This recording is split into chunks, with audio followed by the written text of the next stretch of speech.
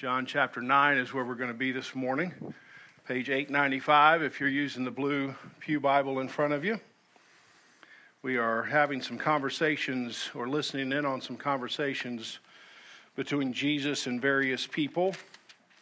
And I want to read the first few verses of John chapter 9 and then the last few. So John chapter 9, we're going to begin with verse 1. Let's stand together as we read God's word. As Jesus passed by, he saw a man blind from birth. And his disciples asked him, "Rabbi, who sinned, this man or his parents, that he was born blind?" And Jesus answered, "It was not that this man sinned or his parents, but that the works of God might be displayed in him. We must work the works of him who sent me while it was day. Night is coming when no one can work. As long as I am in the world, I am the light of the world." Having said these things, he spat on the ground and made mud with saliva, and then he anointed the man's eyes with mud and said to him, "Go wash in the pool of Siloam," which means sent. So he went and washed and came back seeing. Then beginning with verse 35. Jesus heard that the Pharisees, had cast the blind man out of the synagogue. And Jesus found him, and he said, "Do you believe in the Son of Man?" And the blind man, the formerly blind man, answered, "And who is he, sir, that I may believe in him?" And Jesus said to him, "You have seen him, and it is he who is speaking to you." And he said, "Lord, I believe." And he worshiped Jesus. And Jesus said, "For judgment I came into this world, that those who do not see may see, and those who see may become blind." Some of the Pharisees near Jesus heard these things and said to him, "Are we also blind?" And Jesus said to them, "If you were blind, you would have no guilt. But now that you say, 'We see,' your guilt remains." You may be seated, and let's take a moment to reflect on God's word. I'm aware, some of you may be, that as we speak about the man born blind, we have Jack in our midst who is blind. And I'm pretty sure I've never delivered this sermon to somebody who was blind. And so I want to be sensitive to him. I've already talked to him this morning about it. But I want to be sensitive to all of us because a lot of this is about sin and suffering. And so I don't want to say anything that seems cavalier, because when you're suffering, it seems pretty important. And you don't want somebody to treat it in a sort of a cavalier way. But I do want to try to speak directly so we're clear on what Jesus is trying to say in this passage about suffering, about himself, and we want to see ourselves clearly. So like I said in the opening, this fall we began learning, we started learning about Jesus and how he operates and about ourselves by listening into sort of these various conversations, being a fly on the wall and just observing what's happening between Jesus and these people he's having this conversation with. And we've been through several different passages in the gospel, and this morning is your lucky morning. Because in John chapter 9, there's 3 different conversations. So you get 3 for the price of 1 this morning. So if you're a Costco shopper, you are going to really like this sermon. You're going to appreciate the value of the sermon. You're going to say, "I went to Christ Community, I got 3 for 1 today." And these 3 different conversations, they're all with blind people. The disciples are blind. He has a conversation with them. The Pharisees are blind, and he has a conversation with them. And the blind man is blind, and he has a conversation with him. So we're going to look at those 3 different conversations this morning. First of all, the conversations with his disciples. Jesus notices a man that's been born blind. Probably this is around Jerusalem, but it's certainly around a city that would have a city gate. And people who had some kind of disability, couldn't work for a living, they would sit by these city gates, and as people came and went, they would hope that somebody would throw some change in a hat or on a blanket or whatever they may have to collect money. And so Jesus notices this man, stops and has a conversation with him, and during the conversation, Jesus and his disciples learn that this man was born blind. And this information causes the disciples to kind of pull Jesus aside and ask this question, verse 2, "Rabbi," or teacher, When we see this man has been born blind, and something must have caused this blindness. It had to either be this man, he did something wrong, or his parents. Can you help us out? And the disciples think they see.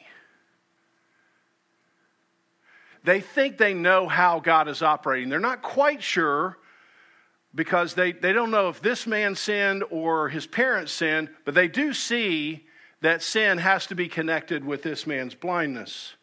And so they think they see, but their question reveals their ignorance. They think God doesn't let bad things happen to good people. So whether you have blindness or you have cancer, or you have job loss, or you've given birth to a child who's blind, these kinds of things don't happen randomly. They happen with a purpose. They happen with a cause, and it must be because of sin, because God just doesn't let bad things happen to good people. Now, the disciples make the very same mistake, and most of you know this, that Job's friends made. Remember Job? All these tragedies come upon Job. And he has these three friends who I think are well-meaning. They come and sit next to Job. They take a long time to listen to Job. Very helpful things. But then they sort of respond to Job saying, Job, you know something, the reason all this stuff happened is because of you. Job chapter 4. This is one of the pieces of advice. Who, being innocent, has ever perished? This doesn't sound like helpful advice, does it? I mean, when were the upright ever destroyed? Then they make this phrase, I have observed. You hear that? I see. I'm leaning in, Job, and I see how God operates. And it's your lucky day, Job, because I'm here I'm here as your friend. And they say this, those who plow evil will reap trouble. So Job, somehow all this disaster that's happened to you physically, all this disaster that's happened to your family, all this disaster that's happened to your finances, it's really on you, Job. And we're here to help you figure out your sin so we can kind of move away from that and maybe good things can happen to you. And if you know the story of Job, this is the exact opposite of what's happening. These people couldn't be more wrong about their advice, but they think they see, but they don't see. And I hear this same thing pretty frequently. Here's one way I would hear it. Someone in pain calls me. Just gotten a bad report from a doctor. Something has happened that's a tragedy to me. Can you pray for me? And what did I do wrong? You hear that? The reason this is falling on me is I know I must have done something wrong, and I'm paying for it right now. So we give our advice to ourselves that's really the bad advice that Job's friends give to Job. It's the bad advice that the disciples are seeing here. And what the disciples and Job's friends fail to see is how God operates in the world and in our lives. In verse 3, Jesus rejects the premise of the question. You notice that? It wasn't this man or his parents. I'm just rejecting your starting point, disciples. This is the nicest way to say, guys, you're totally blind. And maybe he said that, but John was kind enough just not to record it because he's in the group. I mean, you don't know. He doesn't record every word. Maybe he's like, hey, I know he said that, but I'm not going to put that down. Guys, you're totally missing it. You think you see, but you don't see. You're completely blind to how I'm operating. This man is blind so that the works of God, the glory of God could be displayed in him. Now, let me make 3 comments just about this first conversation. First, I want to make sure we have our thoughts right about the connection between sin and suffering. It's clear from the Bible that all suffering is a result of the original sin. That's very clear in Genesis chapter 3. Paul makes it clear in Romans chapter 5. If there never had been any sin, there wouldn't be any suffering. So in a general sense, all suffering is owed to generally sin in the world. And clearly there are times in your life, and I bet you can think of some right now, where you'd say, yeah, the reason I suffered was because I did that. You can see a one-to-one correlation. However, what Jesus is saying in John chapter 9 is that specific suffering, some specific suffering, like this man's blindness, isn't always connected directly to someone's sin. And this is what the disciples can't see. This is what they think they see, but they can't see. Some specific suffering, and maybe a lot of our suffering, isn't directly connected to a sin by us or even somebody else. The disciples were blind to this possibility, and in this particular case, in Job's case, in many examples of our own life, that's the explanation. The suffering we are enduring is to display the work of God. Somehow God has his purposes in this suffering. So that's the first comment I want to make. Second comment about this point is, notice the orientation of the disciples here. They think this man's blindness is about him and his sin. See their orientation? They're just looking at this man, and everything revolves around this man. It's him and his sin. Now, what's Jesus' orientation?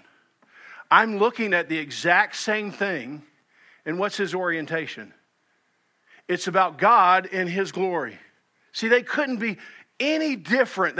It's like they're on a totally different plane. It's like it's like Jesus lives in a totally different dimension than these guys. All of their world is circled around themselves. And of course, when you're in pain, I've said this before, you hit your thumb with a hammer, your whole world shrinks to your thumb, right? Oh my gosh, everything's about my thumb. When you're in pain, it's very hard to get outside of yourself. And Jesus is trying to get the disciples to see a different dimension, have a totally different orientation. He's looking at the same set of circumstances, but he's drawing completely different conclusions. This happens in other places. Remember, Jesus calms the storm. They're out on the lake, and Jesus is asleep. He's been a whole day of ministry. The disciples are trying to get to shore, but the storm's too big. And finally, sort of in desperation, they come to Jesus, and the first thing they say, remember what the very first thing they say in their suffering? Don't you care if we drown? You hear that? My whole orientation is around me. And I need to bring Jesus into my sphere and figure things out for me. Do you see how they're living? How you might be living? Remember Jesus' response? Where's your faith? Where is your view about God right now? See, I'm looking at this situation in a complete contrast to how you're looking at your current situation. And this happens over and over. It's like Jesus is living in a different dimension. He has a completely different orientation, especially when it has to do with suffering. Let me give you one more example. Psalm 63. All the wheels are falling off in David's life. Everything he thought was going to happen, all of his dreams, they're getting shattered, and he lives in a cave in the desert. I don't know, maybe you've felt this way at different points. Psalm 63, great memory verse. But your steadfast love, O Lord, is better than life. He knows he's suffering. He feels it. All dreams shattered, all wheels rolling off my life. But even as I look at that, even if I'm going to die, you see his orientation? Your steadfast love is better than if I stay alive. Wonder if you could say that. Wonder if I could say that. I wonder, see, David lives on that different dimension, at least for some times. It is having and knowing the steadfast love of God better than being able to see? Is it? Would you trade your eyesight for really knowing the steadfast love of the Lord? Would you trade your job security, your financial security for the steadfast love of the Lord? If everything was going right in your life, but you didn't have the knowledge of the steadfast love of the Lord, would that be okay for you? See, so in our orientation around suffering, is it around ourselves or is it around God? Third observation. I'm still in this first conversation here with the disciples. Some might read this account and say, well, Paul, turns out pretty good for the blind man because he does see. But in my suffering, I don't know if it's going to turn out that way. Might not turn out that way. In fact, sometimes I see things happening and my suffering seems to be getting worse, not getting better. And I would say, yes, in this case, the blind man, he does see. God's glory is displayed through healing this blind man in this particular case. But is it possible that God's glory could be displayed in your continued suffering? Is that possible? Well, it's possible for two reasons. You know one of the reasons I'm going to give. But I'll mention that in a second. 2 Corinthians 12:9, Paul pleads with the Lord. I mean, who's more godly than Paul? He has a thorn in his flesh, and many scholars think it has to do with his vision. He can't see well, and that's preventing ministry in some sense. And we think that because some in the New Testament, some of his friends say, I wish I could tear my eyes out for you. In other words, I wish I could exchange my good vision to you. That's why scholars think that. But God said to me, Paul, my grace is sufficient for you. My power is on display in your weakness. Is it possible that you living with your suffering could be a greater display of God? What's the second example? The cross. Here's the greatest display of human suffering that Jesus prayed would somehow go away, and yet here's the greatest display of the glory of God. So it's possible to look at this man and say, hey, for this man in this situation, he gets to see, but there may be another man, Jack, that doesn't get his vision back. But that is for God's glory. Amen. And that might be the case for you.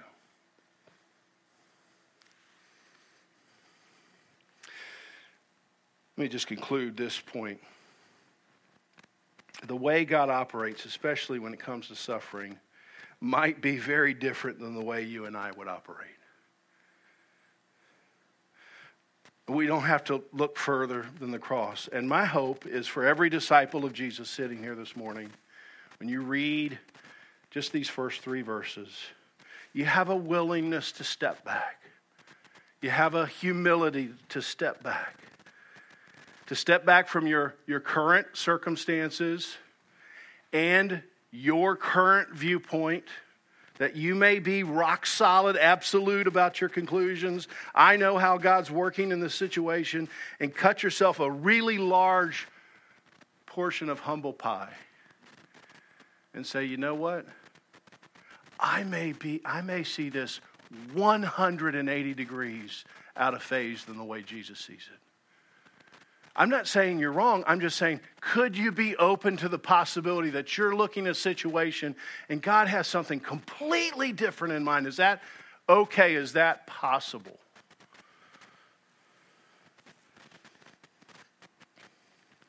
Conversation with the blind Pharisee, second conversation. Most of John chapter 9 is a sort of a long dialogue between this blind man and the Pharisees. And in verse 24, which I want us to turn to, they call him up for a second time. For the second time, they called the man who had been blind, and they said to him, hey, give glory to God. We know that this man, they're talking about Jesus, we know Jesus is a sinner. And the previously born blind man says, well, whether he's a sinner, I don't know. I mean, I don't know the guy. I never saw him. I heard him. I went down to the pool. I got my vision back. Now here I am talking to you guys. One thing I know, here's the one thing that I know. I was blind and now I see. And they said to him, what did he do to you? How did he open your eyes? And he answered them, well, I've told you already. This is the second round. And you wouldn't listen in the first round. Why do you want to hear it again? Hey, do you also want to become his disciples? Ooh. That's a little poke by the blind man. And they reviled this man, saying, you are his disciples, but we are the disciples of Moses. We see, we know. Oh, verse 29, we know. You know they're blind. We know that God has spoken to Moses. But as far as this man, we don't know where he comes from. And then the blind man answered, why this? Why is this an amazing thing? You don't know, don't you know that where he does? You don't know where he comes from, but yet you know he opened my eyes. We know that God doesn't listen to sinners, but if anyone is a worshiper of God, he does his will, and God listens to this man. Never since the world began has it been heard that anyone opened the eyes of a man born blind. If this man were not from God, he couldn't do anything. And they answered him, you were born in utter sin, and you would teach us, and they cast him out. Now notice the bookends, 24 and 34. You notice this? Verse 24, we know Jesus is a sinner. Whew. Talk about being blind. We know Jesus is a sinner, and we know you're a sinner. And this is a little conversation. Who's the only one who's not a sinner? Yeah, the Pharisees. Jesus is a sinner. You're a sinner. Hey, but you know what? We're good. These people are so blind. They are so blind. And I love the testimony by Lindsay because she was getting into a bubble of blindness. That's how I was thinking about it. Thinking that somehow she could be good enough that was enough. And that wasn't. And thankfully the scales fell off and she could see. Now here's how this works in our world. And I want you to think about this for yourself. Here's how you can tell if you're in danger of being a Pharisee. Most people who come to church will admit they aren't perfect. I mean, the Pharisees would have said, we know we're not perfect. It's just that when they look around at other people, they think, well, I'm not perfect, but I'm way better than them.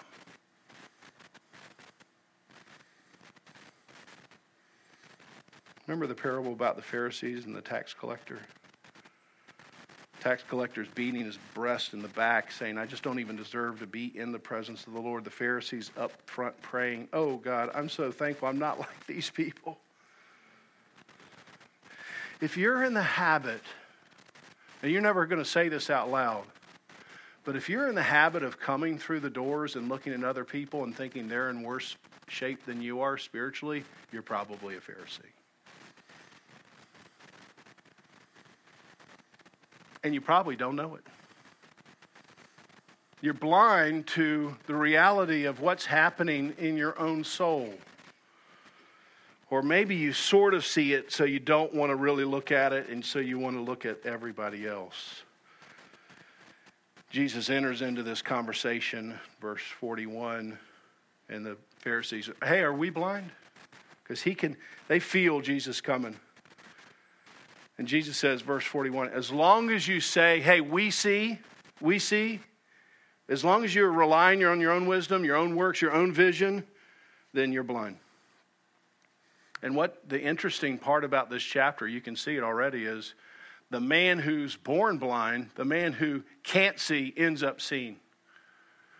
The men who can see are instructed that they're blind. I was on the Young Life staff for a while, and when you take kids to camp, you'd have these series of talks. And the first talk was about Jesus, second talk was about man, about sin. And it was an important talk. It was a challenging talk because you needed to have people understand who they were, that they were a sinner. Because if they didn't really see that, they could never really see they needed a Savior. And so you'd have these series of talks, and after each talk, you'd go back to your cabin, your room, and you'd have a conversation. So I'm in a conversation one time with a bunch of high school guys, and it's just a tough cabin time. It's a tough series of questions. You have to look at yourself, and most people don't want to do that, and especially high school guys, not very good at introspection. And they want to blame somebody else, or they don't want to talk about it, or they want to say, hey, they're better than most people. And the toughest thing to get them to see is that they don't just have problems, that they're the problem. See, this is the hardest thing to step from one side to the other. It's not just that I have problems and I need to be tweaked, or these situations need to be fixed and I'd be okay. No. You're the problem. And this one guy, never forget it, a guy named Rob, we're going around the circle, pretty typical guys, looking down, don't want to answer the question, don't deflect. And Rob says, hey, I'm a terrible sinner, I deserve to go to hell. Dead silence. And I thought, this guy might see Jesus this week. Because he sees himself. I wonder if you see yourself.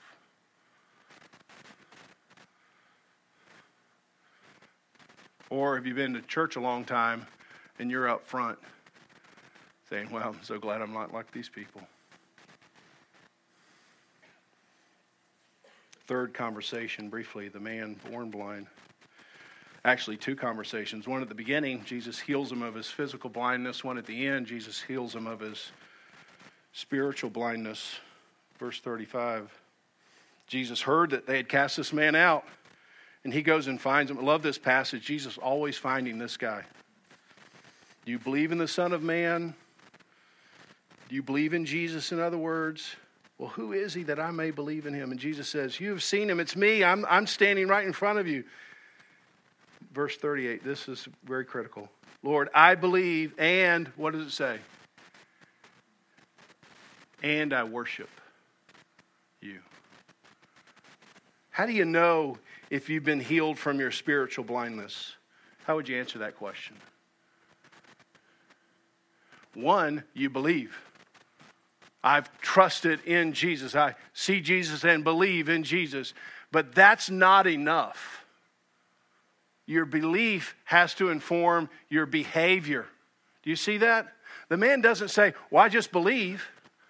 The Bible says even the demons believe. But what don't they do? They don't worship. So this man, you know he's been transformed because he says the right thing and then he falls before Jesus in front of everybody saying, hey, it's not about me, it's all about you. And I'm wondering today if there's some here that would say, hey, I believe, but I don't worship. I still live the life I want to live. I've got this belief attachment like fire insurance. I'm going to pull it out when I die. I signed the dotted line that I believed. But I never worshiped. I lived my life for myself. I worshiped myself. Hey, then you don't believe. You could be blind. It's very possible. It's very possible, especially in a church like this, to come and think you can see, but you're blind. So as great as a message this is for the blind man, it's a tougher message for those who think they can see. One last comment that's encouraging to me is to watch the progress in the Apostle Paul. I don't know if you've noticed this before. But you remember when he meets Jesus on the Damascus Road, his eyes are covered with some kind of scales. He can't see. And he doesn't realize he can't just see physically, he can't see spiritually. And God meets him. He gets his vision back, and then he starts writing these letters. And notice this progression. And my hope is this is the progression for every heart in here, including my own. 1 Corinthians 15, one of his early letters, I'm the least of all the apostles. I mean, if you line up the 12 apostles, I'm at the end. Okay, good start, Paul. A little bit later, he writes a letter to the people in Ephesus. I'm the least of all God's people. You hear that? You see that? I'm seeing a little bit, the Apostle Paul, I think, seeing a little bit more clearly. Hey, I'm at the end of the line of 12. Hey, I'm at the end of the line of every believer. Okay, we got clear vision now. Last comment, 1 Timothy, one of his later letters. Here's a trustworthy saying. Jesus Christ came into the world to save sinners. What does it say? Of whom I am the worst. Whew. I'm the worst sinner I know. You see how his vision gets dialed in over time? And I hope that's happening in my heart. I hope that's happening in your heart. That as you come and you engage in these conversations with Jesus, you see yourself more clearly than you did when you walked in. You see the world more clearly. Mostly you see Jesus more clearly. Let's pray together. Lord, I pray here for all people.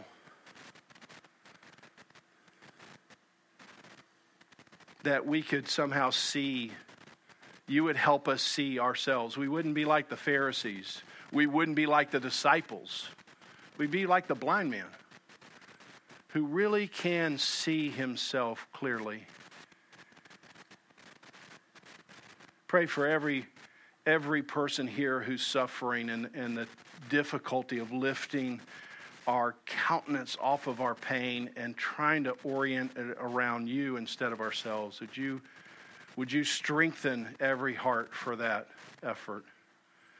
And especially for any of us here who might really be blind but think we see. Would you help us see, we pray, with your eyes. In Jesus' name, amen. Let's stand and sing our closing song.